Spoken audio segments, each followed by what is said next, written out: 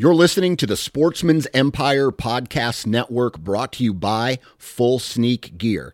Check out their entire lineup at fullsneakgear.com. Also be sure to check out our entire stable of podcasts at sportsmansempire.com. Interstate Batteries offers a wide variety of batteries for your everyday needs. Stop into one of their thousands of retail locations and talk with a battery specialist about batteries for your truck, trail cameras, and even those weird batteries for your rangefinder. Interstate Batteries even offers cell phone repair in certain locations. For more information, visit interstatebatteries.com. Interstate Batteries, outrageously dependable. The truth on the Houndsman XP Podcast Network is fueled by Joy. Joy Dog Food has been in business for many decades, since the 1940s. They've never had a recall. They only use 100% American-made products to bring you a dog food formula that is going to keep your hounds on their feet and performing at a high level. Late round bound, the next bear race, the next cat race, whatever you got going, Joy can keep your dog fueled up. I personally feed Joy for this reason. They are not afraid to get in the trenches and get in the fight. They will show up at a local meeting where people are trying to pass tethering laws or breeders' bills or whatever, and put their name on that and put their reputation on the line to support us. So find Joy Dog Food on the internet, find that dealer locator, find a dealer near you. Go to joydogfood.com and keep those hounds fueled by joy.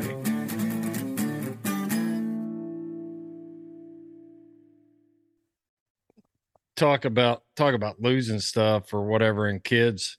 My wife's just as bad. The other day, I took my e-collar off my Yog. Yeah. And I just set it in a box of stuff that I was going to carry out anyway. Yeah. I couldn't find that thing for 4 or 5 days. I found it stuffed in one of my boots. I'm like, what the? And they weren't even my boots. They're a pair of boots that Jake left here when he moved out. It's like, how the hell was I ever going to find that? Well, with kids and wives, it's amazing the places that you find stuff. Yeah. Yeah, I was losing my mind. It's just like, this is crazy. I mean, I'll set that stuff down in the house and walk out and get distracted and then be like, where's my phone? Where's this? Whatever. But I literally thought I was losing my mind over that e-collar. Yep. You know, I was just like, what the heck? Well, when you lose an e-collar with a dog like your Jog or Bogan or something like that, it's important. Yeah, it is. You need that thing. Yeah. Bogan wears his for life, I think. I don't know if that dog's ever going to be able to run around in public without one on him. I'm with you, dude. Tough's actually pretty good until you get him if you take him to the woods, then Jerry Mall was hunting with me one night. And he's like, is that little dog hunt? And I looked at my Garmin and he was like 860. Yeah. By himself, trailing off by himself. He's probably scorching a deer, trying to find a possum to molest or, something. But he'll hunt. He kind of worries me too, especially this time of year. Well, a dog like that likes to be in the ground too. Yeah. Yeah. The ground deal. And then right now the coyotes are denning. Yeah. And I've had more run-ins with coyotes this time of year than any other time of the year. So are your coyote numbers up like ours are up? Because I'm having more coyote conflict now in the last 2 years than I ever have. And this is always this time of year. It's always when the females have pups. But, I hunt the same places. I've lived here for 35 years, hunting pretty much the same place. Same 30 or 40 turn loose spots. I think our coyote numbers are actually down because we've got more red fox. And when you've got So if you got more red fox only live in town. Yep. They do not venture very far outside of town or they're going to get ate. You can be out hunting and it's nothing to see, 4 or 5 red fox across the road at night while you're out driving from spot to spot. And for, I'd say a couple decades anyway, it was just like, we didn't have any foxes. Yeah. Never saw one. Yeah. And I know that like with our foxes, you never see them outside of town. We still have a good population, but always within city limits of like little bitty towns. But with all the coyote calling going on right now and how popular that sport has become, I Yeah. can't believe that our because I see coyotes hitting on the road, and when you see coyotes hit Mm, on the road, there are a lot of coyotes yeah. because they have to be pretty plentiful to get hit because they're smart. They're sharp. Yeah. They're not dogs. They're not like deer where you face if there's three deer, you're going to run over two of them. I drove to Louisiana a couple weeks ago, and it was just I couldn't believe the number of coyotes that were dead on the interstate, Yeah, and that's crazy. and that's a mesopredator thing. They're going to come up when the coons come up when those mid-sized predators are on the uptick. I think coyotes are going to follow that same Yeah. path. Hmm. And plus, we feed them plenty. Yeah, we do. Just the road killed ignorant white-tailed deer that I tell you, I hit a deer in my brand new truck. It had No, 460 miles on it. in which truck? The And Ranger? no, a new Nissan. We got the Nissan for work, a four-door, Oh, yeah, one of your those truck. Frontiers. Yeah. And on the way back from Super Stakes, right in the middle of I-70. I'd been dodging deer all night, and I finally smoked one. I'm I'm over deer, pal. I'm over it. Yeah, I hear you, man. I hear you. Everybody around here was complaining about a bad year for deer hunting. It's like because we had the CWD outbreak Yeah. again, I guess, and everybody's crying the blues, and I'm just over there, just like, yes, Oh, I wish, thank goodness, mate. Oh, it's if just my it, out it. if my outfitter friends would have heard the words that come out of my mouth when I hit that deer, we would not be friends anymore. Oh, I guarantee it, man. I cuss them, and it's just like, yeah, cuss Hey, them and cuss them. one thing. They've changed coon hunting so much. Oh yeah, and one thing I wanted to talk to you about. Actually, that's a good segue into what I was going to bring up because you had the Wolf podcast, Uh-huh. the last couple of weeks, which was awesome. I thought that was cool, and I got to thinking about when me and you first started discussing, doing the truth and doing this segment on Houndsman XP. It was about, which is Houndsman XP has always been about bridging gap, Mm-hmm. bridging that gap between the houndsman and the other sportsman, the houndsman and the everyday suburbanite, all that stuff. You We know, got to figure it out. yeah, and I think, like I said, I think it gets closer all the time. But there's another gap to bridge, and we the truth's kind of gotten away from that a little bit because we're so focused on these guys that are winning big and all that stuff, which is great too. I mean, don't get me wrong, that's the part that makes me interested. I Mm-hmm. was listening to that wolf stuff, and when they sat down and they hunted that trapper up and they laid the money on the table for that trapper to come get them wolves, and I was just like, you know what? That is bridging a gap, and sometimes necessity is what does it. Yeah. We've talked about the coon numbers and the coon killing contest and the trappers and the houndsmen. I And still haven't stopped getting hate mail over that no, one. I haven't either. I haven't either. But Would you do it again? oh yeah, yeah. I mean, my opinion's my opinion, and the facts are the facts. That's right. You just can't. It's the truth. That's what we do on Yeah, this show. We tell the truth, and to think that trappers trapping culvert ditches along I-70 are going to affect their coon hunting is ridiculous. yes, That I've said that for years. There's a stretch of road here in my community that runs along the Ohio River, and it runs from Rising Sun up to Aurora. And you always see 20, 30, it's nothing to see 20 or 30 dead coons on that stretch of road yep, in a month. yeah, And the thing of it is, I've got another buddy of mine that's a trapper, and he could trap all of that. yep, There's no way I could hunt that. right. I mean, that was just my dogs would be dead on that Yeah. road. I tried to get Daniel Clipperton, who is a well-known coonhound trainer. Some of the best dogs on the planet have come from Clipperton's place. He doesn't go to hunts, but he He's gets smart. pups, he starts pups, he sells dogs ready or real close to being ready to be in hunts for good money, and he does it all the time. That's like Bub Blackwell. Right, right. He's very Yeah, similar man. to Bub, except he's not going to ever see a Casper. You'll see Bub very Yeah, rarely in a Casper. sure. He'll be with Austin where he's at a hunt, but you Hmm. don't see Clipperton at a hunt. Right. But Laura Lee came from Clipperton's, I believe. There's a whole bunch of them. There's a whole bunch of them that come from Clipperton, but he's a huge trapper. Loves to trap. Still Yeah. finishes all his fur. Has a real nice trapping shed with a full bar in it. And, there's a bar, a real nice bar, and a big screen, and then he's skinning behind you.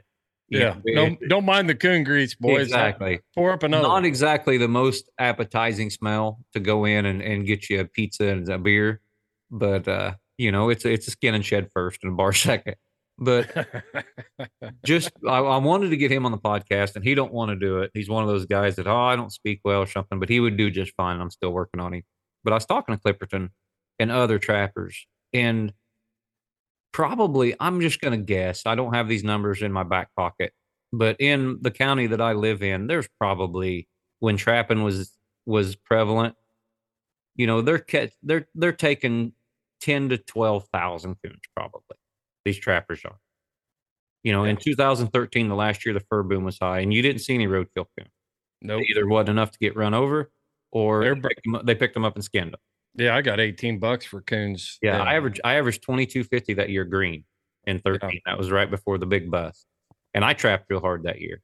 But everybody had, especially with dog proofs, everybody had steel on the ground. Mm-hmm. And we went out that April and still treed the fire out of raccoon. And they were taking way more than one coon killing contest that takes, say, 700, 800, 900 coon. I've seen the ebbs and flows of coon populations, and with my background in wildlife management, as the enforcement side, but still, I mean, you had the experience with it. I can tell you, man, we had years where the coon numbers were down, where we would walk up hollers and find dead coons. Yeah. From the distemper. Yeah. And that's way harder in it than it is. Oh man. Contest. Way harder. And the thing that people, everybody crying about these coon competitions are actually helping the coon population, because distemper is a density disease. Yeah. It's transmitted through, population density. Mm-hmm. So I would rather have, 10 raccoons in 200 areas that are healthy than have 20 or 30 that are going to be spreading disease around, because it'll come. I mean, it's coming. It's just a matter of, it always does. Yeah. So, and I'm surprised it hasn't hit yet. I really am. I am too. I'm surprised we haven't just had a massive outbreak of distemper as thick as the coons are. Especially the way they're being fed now. You look at right here where there's a lot of corporate hog farms, the deer hunters with their feeders, real small pockets of feed. Me and Finley was hunting 2 nights ago, and I pulled up to a little frog pond that's just got bean field around it, where I started a lot of pups. We was actually going to cut a couple older dogs there. We was going to send Angel or Hazel and Scent, and there were 7 coon in the bean field digging up old rotten beans, and there were 5 around this little frog pond. And this is when the sows are supposed to be in their den, right? Kids. And of course, we didn't turn 2 old dogs loose in the middle of that. I took my pup back there last night, but there's 12 coon right there. And this is a 40-acre farm just right there, that's just right here by the house. Now it's surrounded by a lot of stuff, but there's 12 coon that I can see with my eyeballs on the ground. If we'd have got out and shined around, who knows? And that was all in about a 2-acre spot. Mm-hmm. One of those coons get sick, they're all sick. They all die. You nailed it in that podcast with Dan Brayman. And I even said it in, the Wolf podcast that we just dropped with Foundation for Wildlife Management. Deer hunters never have enough deer. Elk hunters never have enough elk. Coon hunters never have enough coons. And as hunters, we get so focused on that we forget that that's not always the best thing, right, for sustaining wildlife. There is such a thing as too many, and I guarantee you that there are way more coons that are killed with fly bait and Mountain Dew every year in some of these live traps and than there ever have been in a coon killing contest. Yeah. And here's the deal. If we don't step up and solve the problem, the farmer down the road, yeah, it's cool to go down there and start pups and have a coon up every bush. But if we don't step up, that ag community is so strong. They can sway opinions in legislative bodies. You call the Fish and Wildlife, and Mhm. Fish and Wildlife starts coming up with ways to kill them for us. Yeah. That's what they've done here in Indiana. We went from, no running from February 1st to May 15th, to now we run almost year round, and you can kill coons year round with written permission. And a landowner can take coons anytime on any of his property Yep. for any reason, or I can if he gives me written permission. And we're all going to year-round raccoon seasons. Right now, Missouri extended theirs last year. It starts in August now. No kidding. Yeah, it runs from August until I believe October 15th, and then stops again until November 15th. So there's a month between October 15th. No, but we're only a year or two away from having it year round. Yeah. We need a spring season at least. That way, we can help the deer hunters and we can help the turkey hunters more. Yeah. Yeah. But that's coming. I mean, I know that's right down the pipe. But if people would just understand the sheer amount of coons that me and Finley kill, they would understand that we're not gonna hurt them with one coon killing contest a year. Well, when Georgia put it on the books that you could hunt, landowners could take coons year round. Yep. A lot of these big farms and leases down there, the turkey hunters were the ones that were doing that trapping and trapping coons out of there. And it'd be nice if it'd be like the state would say, hey, if you want to trap coons year round, then you need to give permission to somebody to coon hunt there. That'd be the perfect world solution. Yeah. But that's not how policy works. No. And that's not how wildlife management works. And it's just never going to happen. That. Well, everything's such a slow, tedious process, and especially today in the Facebook age, everybody wants it right now. Yeah. We want a rule change in UKC. We want it right now. We want to have some law changed or some deal going on with the hunt or whatever. We want it right now, and that just don't work that way. Bureaucracy, you were a game warden for a while. The bureaucracy is very strong.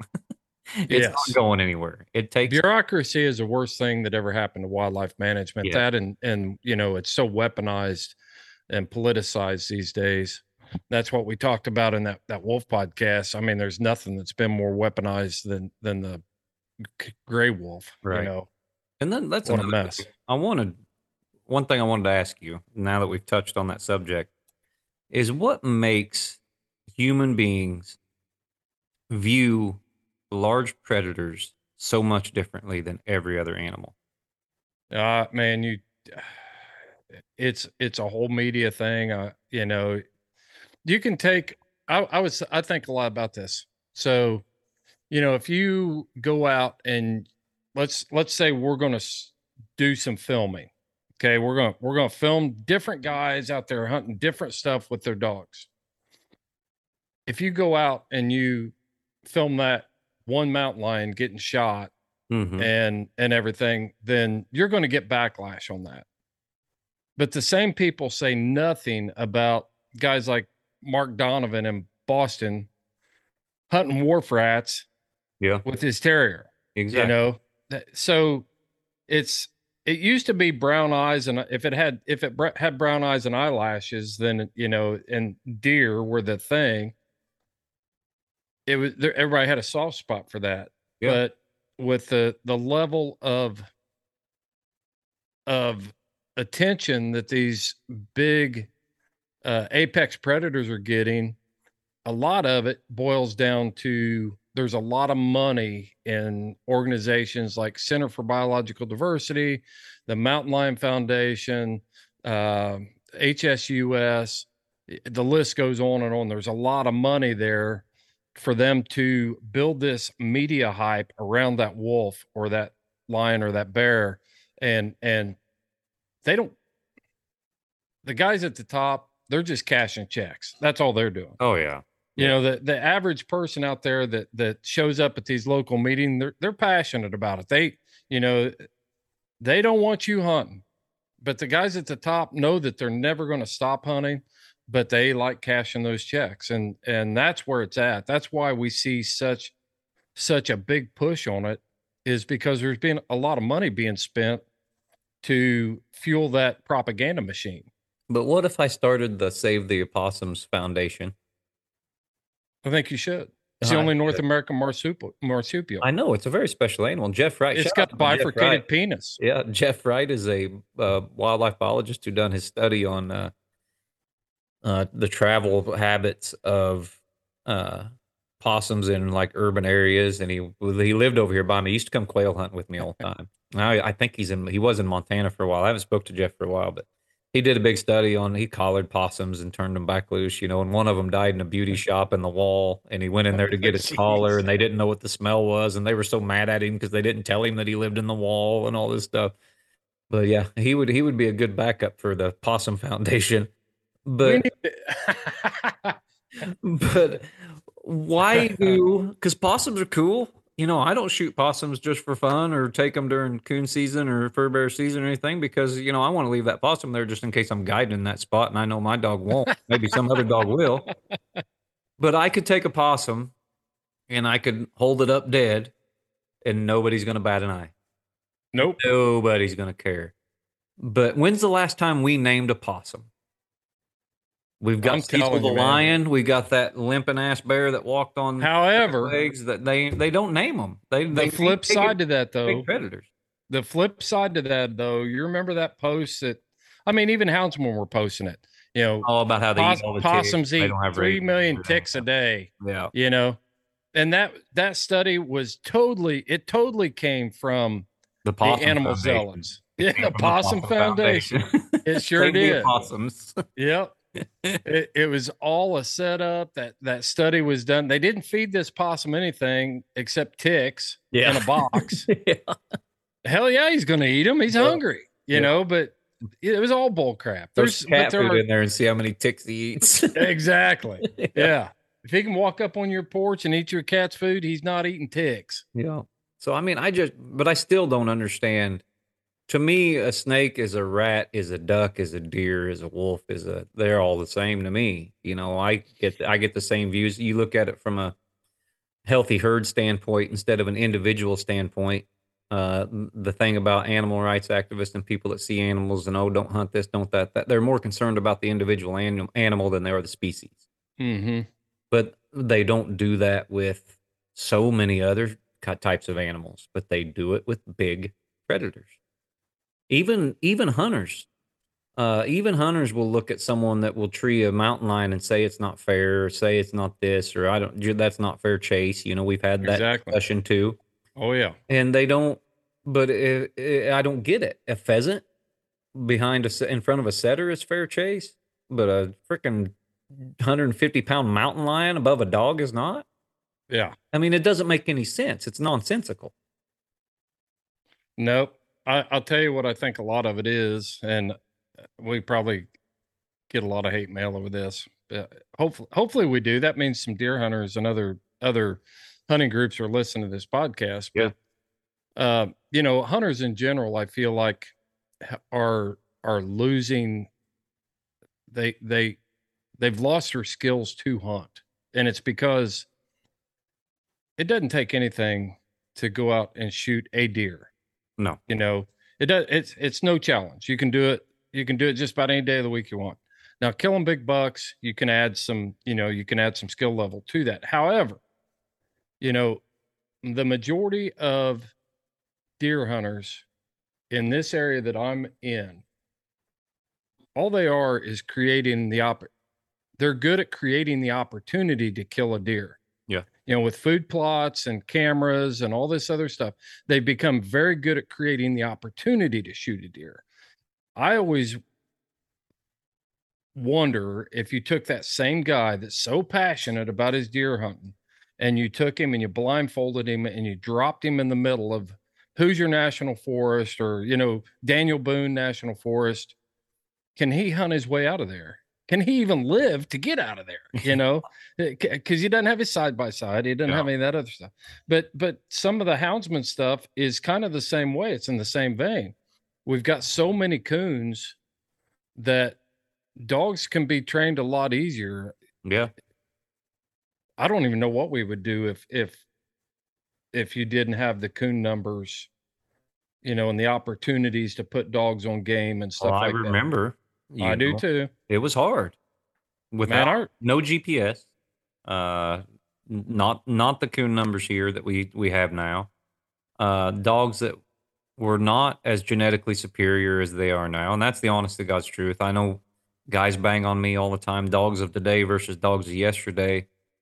Just the fact that I can get a 7-8 month old pup to tree its own coon, even an easy one, is unreal and would have been unheard of 30 years ago. So the breeders have done a better job than people give them credit for. The dogs are genetically easier to start, in my opinion. And like I said, that's just opinion. But yeah, give me a Finley River dog from the late 80s and a small coon population, I'm gonna struggle. You bet. I hunted with the direct son of Finley River Chief. Yeah. And they were good dogs. They were just hard starters. Oh yeah. A lot of them. Yeah. And he was a solid dog. He actually placed fourth in the ACHA World Championship back in the day. We would be much more patient. The first night I ever coon hunted, Josh, there was a guy that went with us, an older guy that was wearing a carbide light. Yeah. And I'm not trying to say, I was hunting back, but it was 1983.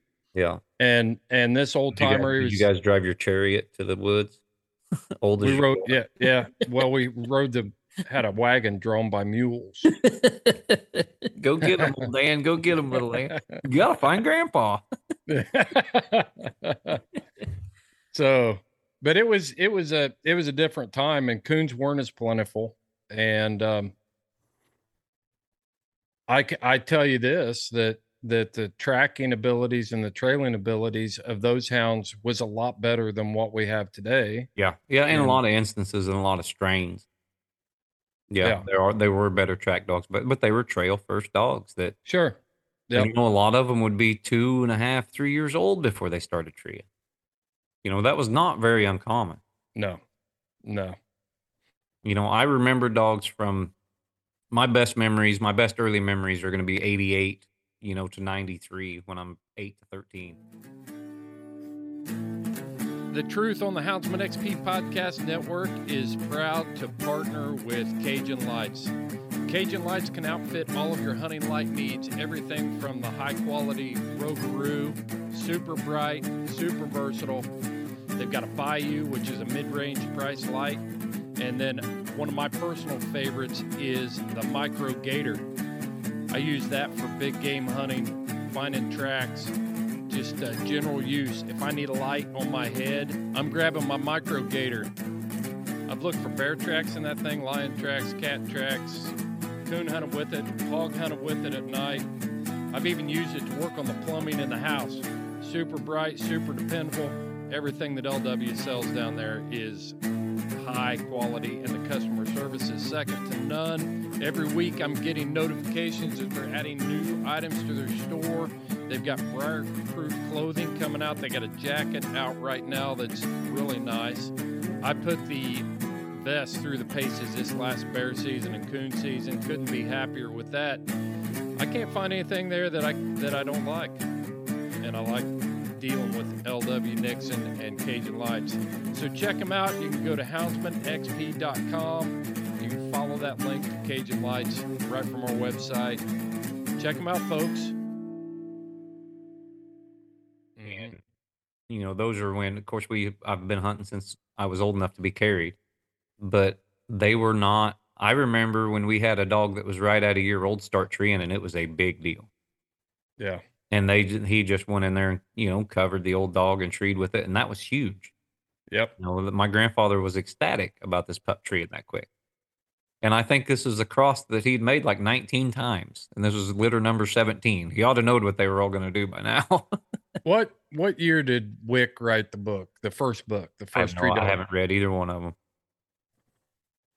It had to be in that time frame, mid 80s, mid to Yeah. early 80s. I've got 2 copies of it here, but I'll check that copyright on that hardbound book. But I think Wick originally, he talked about the 18-month-old pup. Yeah. If you've got an 18-month-old pup that's not doing it, then you should start looking somewhere else. Yeah. So even back then, 18 months old has been kind of the standard rule of thumb, except for guys that are, looking for that super early starter that they can put in baby stakes and stuff like And that. one thing I have to remember is that we were not hunting with the best of the best coonhounds, in the late 80s, early 90s either. We were pleasure hunters, hide hunters, had our own type of strain of dogs, and there were a lot of good dogs that we hunted with, and we treat a lot of coon and stuff, but there were levels higher than what we were. I have no doubt. Yeah. In Indiana, Those though, guys may have had it figured out better than we did. I'm sure they did. I drew Russ Beller at Sugar Creek Coon Hunters with Pac-Man in the 80s, Yeah.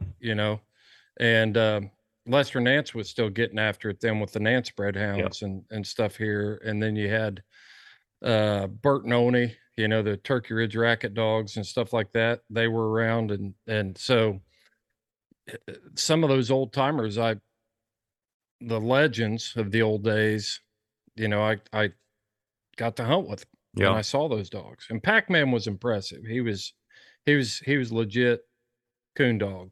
And but he was an old style dog. Yeah. He was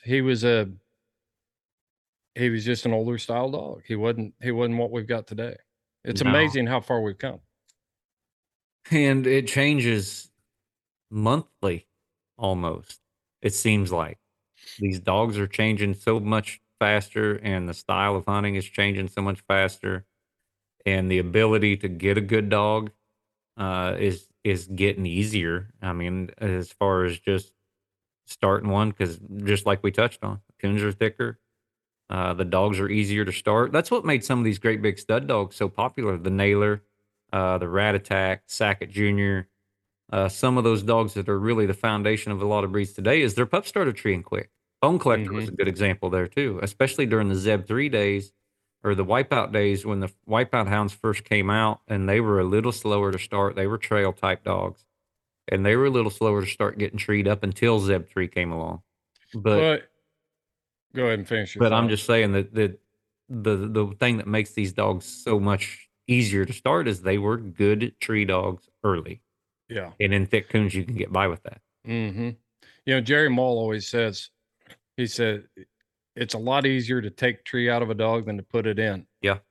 And so he's bred his walker dogs. And if I was going to go find a walker that I would enjoy hunting, I've hunted some of Jerry's hounds, one of them. I hunted one hound for him for a while.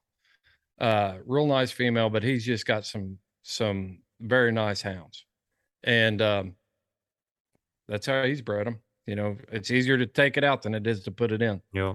And some of these dogs, and I think that's why certain dogs like X Jr. did not breed as many females, as those were trailing type dogs. He was kind of like Zeb 3 before Zeb 3 came along.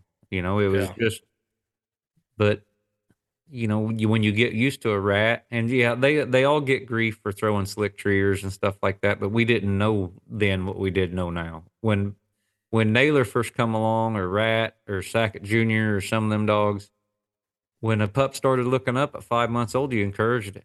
You was over there Yeah. tapping that tree and petting that pup on the side. Holy cow, I got something. It's a freak of nature. Well, we didn't know they were all like that.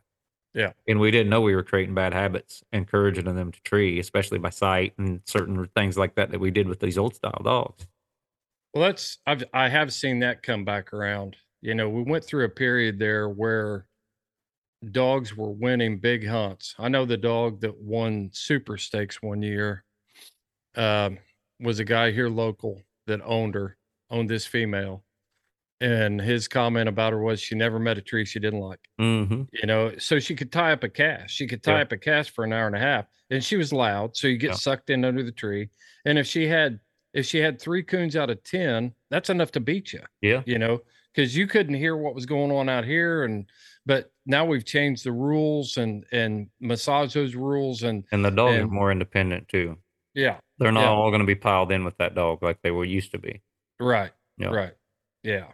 But it was just, we've massaged the rules, we've changed the rules, and we've bred dogs that have to go and tree raccoons if they're going to win. If they're going to win big. And there's still that stigma of all, and you'll see it every now and then on social media of guys that haven't been to a hunt in 30 years. And they're like, well, they just wait till the leaves are on. They wait till the leaves are on. Well, you got to wait till the leaves are on because the deer hunters are in the woods all the other time. And there's plenty of hunts with the leaves off. There ain't no leaves on in January in Texas during the Yeah. Lone Star. These dogs Right. all have to tree coons. They all have to win anymore. And it didn't used to be the case. I see squirrel hunting coming along kind of in that same style, but it's going to be expedited. It's going to go quicker. It's going to go through that tree dog phase and into that having squirrels again phase faster than the coonhounds did. But some of these guys are just encouraging these dogs to tree, and they can rack up enough points because it's hard to minus a squirrel dog. Oh, man. All they got to do is if there's a tree in the woods that's circled and they tree in that woods, they Pretty much. yeah, You know what? The old NKC rules is if there's a place of refuge within 20 steps of where your dog yeah, treed, then it was a circle tree. yeah. That's a long way, That's a you know? long way, especially when you're in the middle of the woods. There's Yeah, never, especially with a squirrel. Squirrels exactly. can You can freaking hide find anywhere. there, you can find a nest, you can find a Yeah, hole in a tree, you can find it's hard to minus a squirrel dog. yeah, And squirrel I've seen this a lot, a lot of squirrel hunters, especially the old timers that just be out there with the dog and they walk through the woods shaking vines yeah. and getting those squirrels to move out. And then those little feist dogs, they were all eyeballs and they'd see them and they'd just go nuts and then they'd Yeah. catch on. I But got they also walk to a lot of empty trees. well, I got to hunt with Jared Hughes and Shane Mason here a while back down in Louisiana. I was coming back from the Jarvis Umphers Memorial and stopped there and hunted with Jared and Shane, and they got really good squirrel dogs. Independent, have their squirrels when they Yeah. tree. Shane's hunting a feist called Traveler.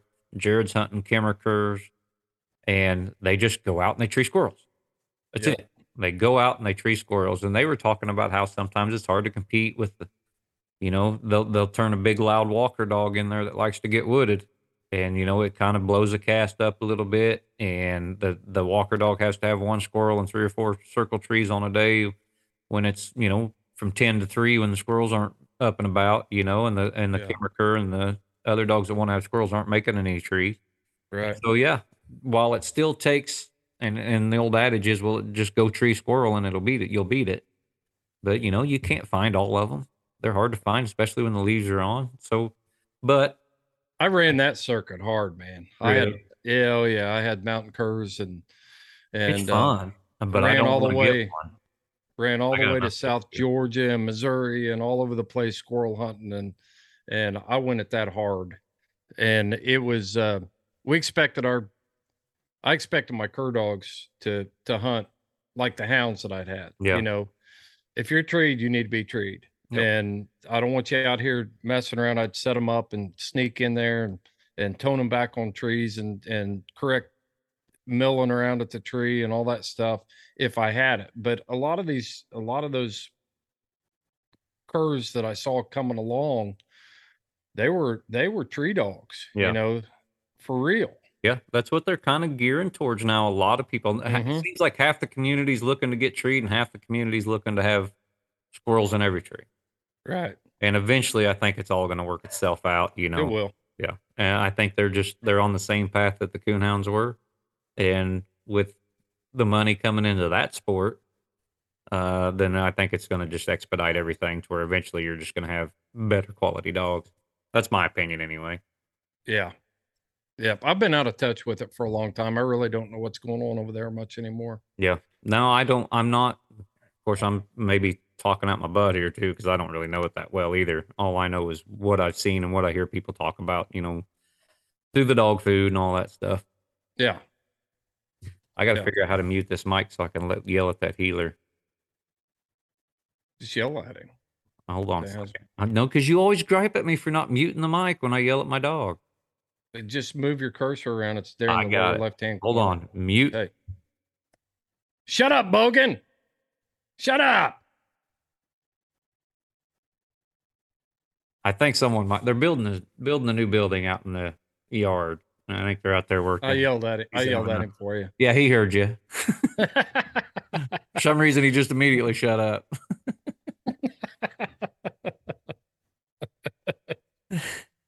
But yeah, Uh, every time I go to yell at a dog or go get a drink, you're like, you can hit that mute button. And then the one time I'm getting ready to yell at him, you tell me not to. you gotta have something to talk about. So what else is going on? What else are we going to talk about in this Well, I was gonna. rant? We got off subject a little bit, like we always do. But the You truth. were talking about bridging gaps in the Yes, beginning, that's and we went on a the truth. way. Houndsman XP, and of course the truth and all that stuff. We were bridging gap. The truth was kind of there to bridge the gap between the big game guy and the competition guy. Yeah. The bear dog hunter in Wisconsin and the PKC hunter in Louisiana. And so I think we've done a really good job of that, and we brought a lot of that to the table. But there's all kinds of opportunities for that, and we've been talking around this subject the whole time. The coon numbers. That is a good opportunity to bridge a gap between the big game hunter, the turkey hunter, and the houndsman. Mm-hmm. Yeah, a huge opportunity. These guys, they don't like the coon on their feeders. They don't like the coon eating the turkey eggs. They don't like this. All we have to do is conduct ourselves in the right way and play this the right way. And then all of a sudden we're adored by a community that used to hate us. Yeah. It's real close if we do it right. If you go down to the big hunting clubs down south there and hunt on some of those where they keep deer corn out all year long. Yeah. I've never been turned down from coon hunting there because they don't want to pay to feed coons. No, you look at what they spend on deer corn in East Texas on that ranch that we stay on. Yeah. A lot. Yeah. A lot of money. So you're actually doing them a favor. And like you said, if you conduct yourself in the right way, maybe you only get to hunt it 3 months out of the year, but that's a lot of acreage that you didn't have, that you're not going to have any other time of the year. Yeah. And why should we be the selfish ones when it comes? Because we talked about how there's never enough deer for the deer hunters. There's never enough turkey for the turkey hunters, and so on and so forth. We can be the unselfish group and say, look, it's yours 9 months out of the year. 11 months out of the year. Give me a month. I'll go down there. I'll knock your coon population down. You'll see less coon on your feeders. I got a good spot to hunt my young dogs. It's their property. It's their tax money. It's their, maybe it's their dream to own 40 acres in the Ozarks, or their dream to own 100,000 acres in Texas. It's the same thing.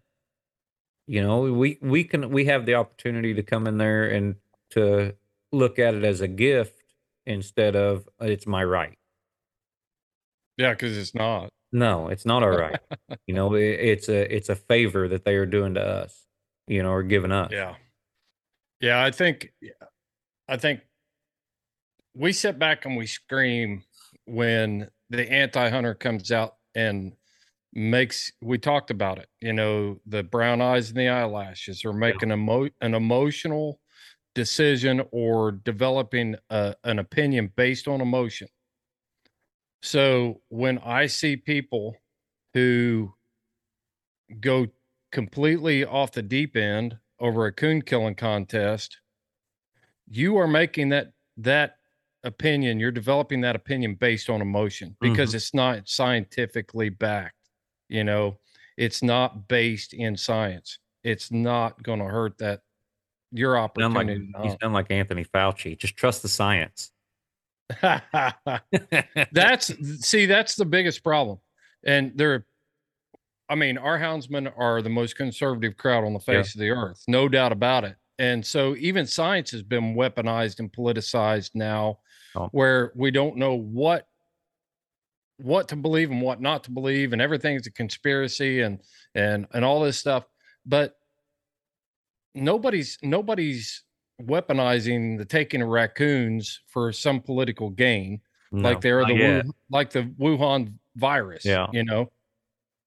So it's not weaponized. There's nothing in it for politicians to come up with some conspiracy to stop raccoon hunting. Well, we can't do nothing or correctly. bureaucrats. Yeah, unless we detach ourselves.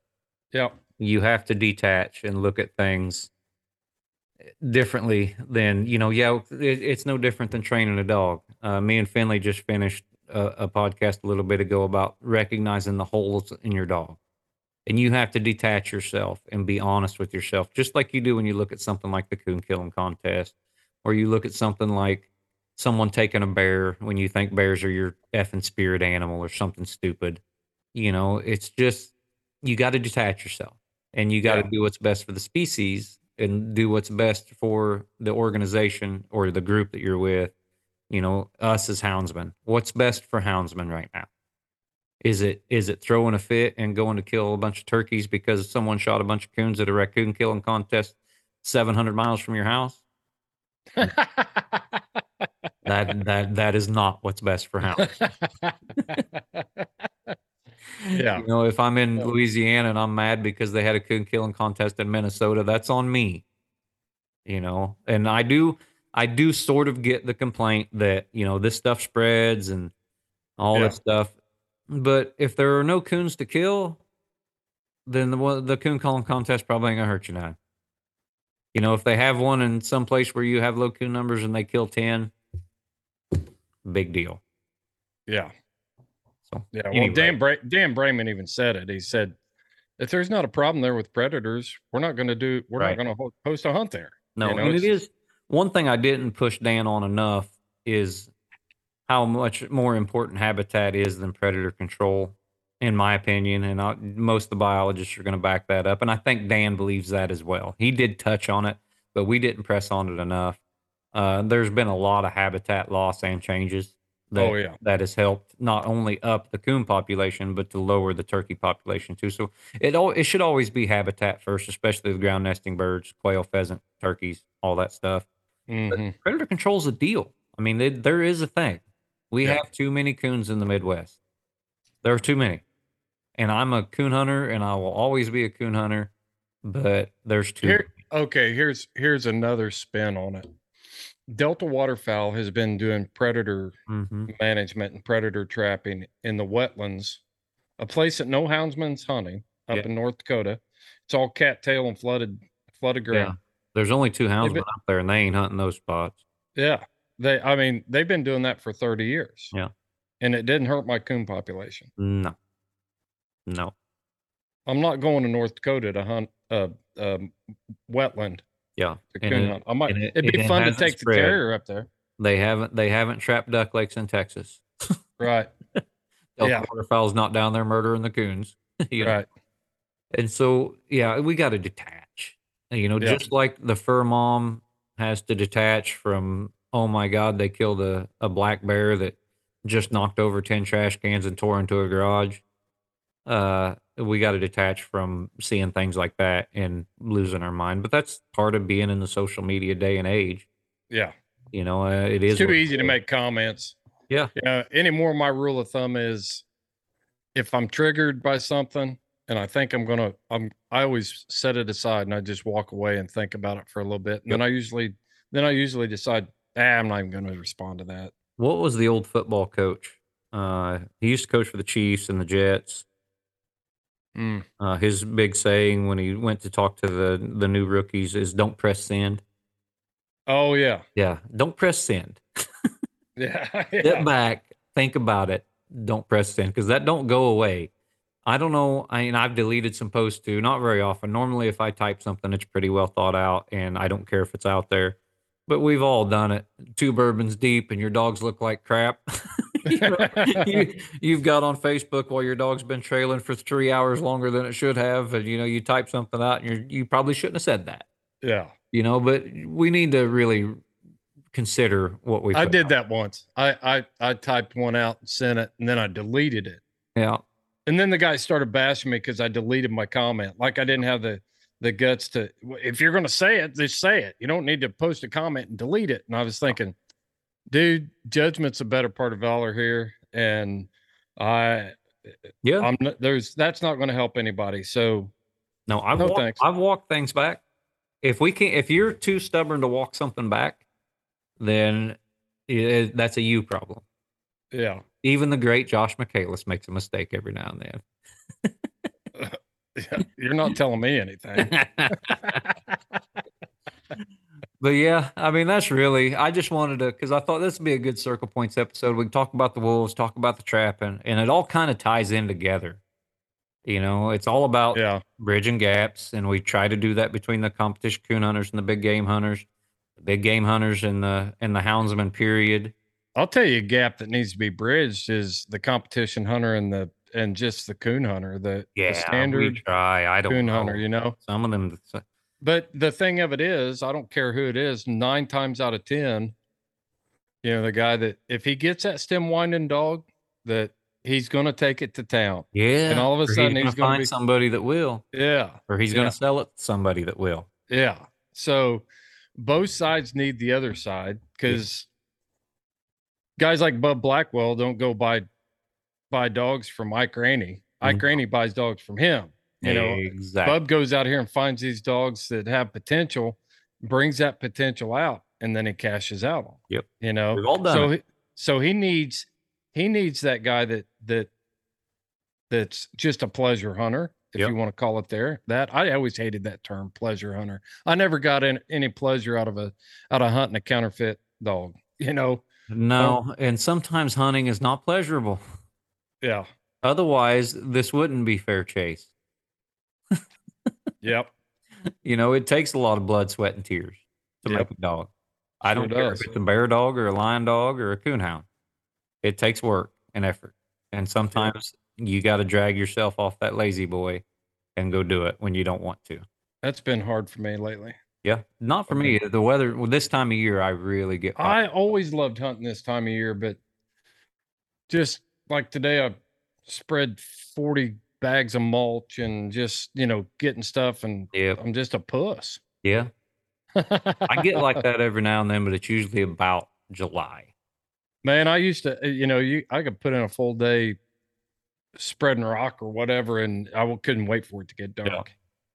And some of it too, for me, is, when the kids were here, Carrie was busy and she was busy with kids in the evenings and all that stuff. I didn't feel bad about Yep.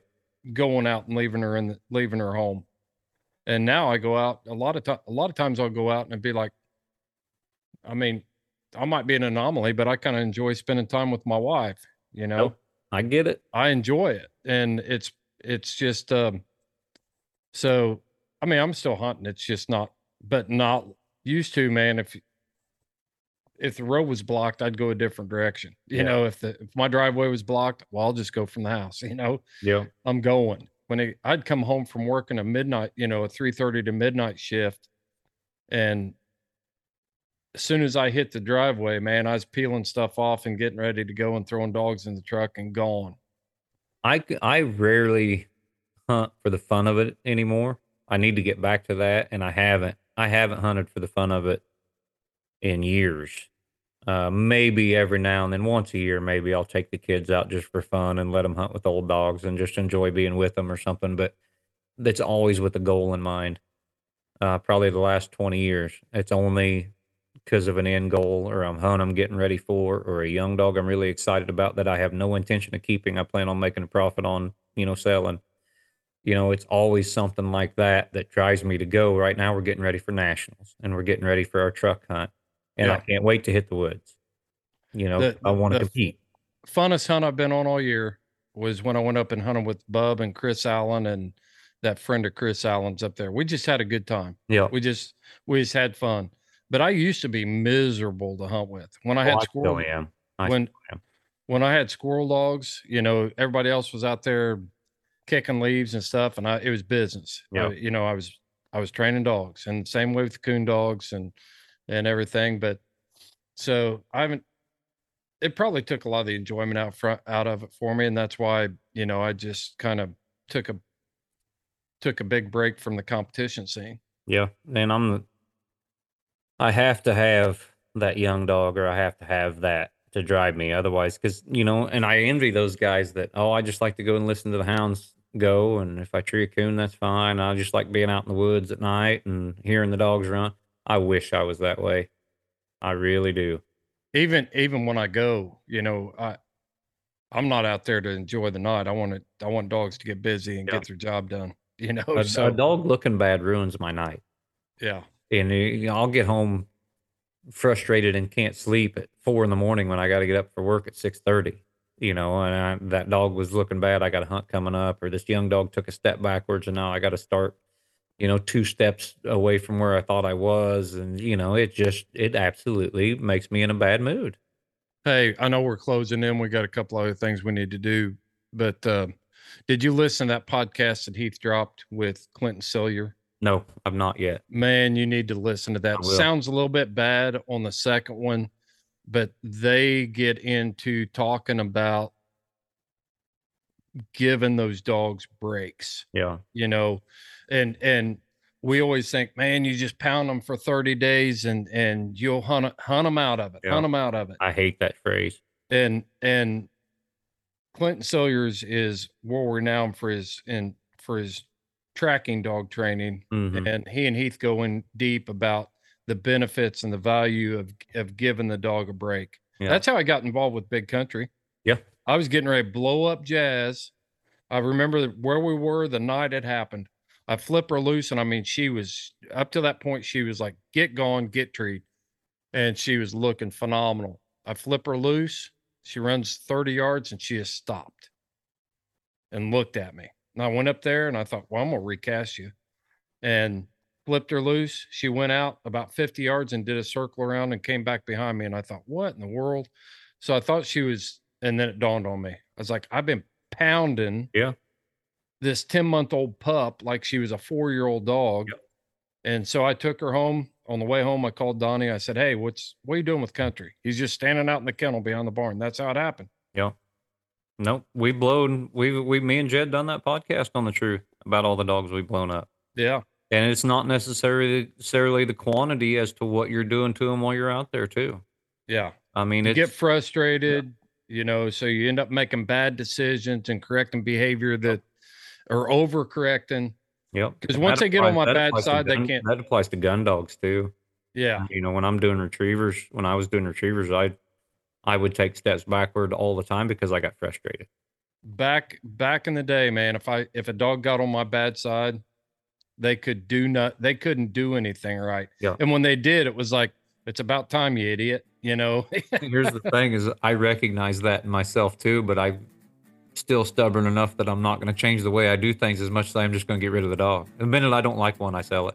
Yeah. If I've got a bad opinion of that dog 2 or 3 nights in a row, come get it. I'm done. Yeah.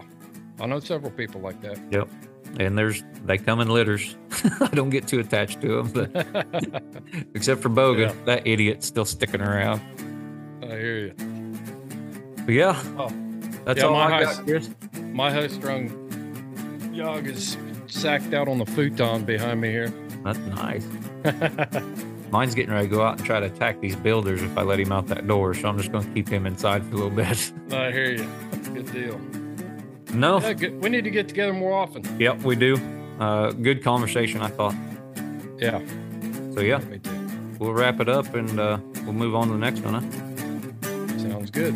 All right. This is Josh Michaelis with The Truth on the Houndsman XP Podcast Network. We thank you for listening.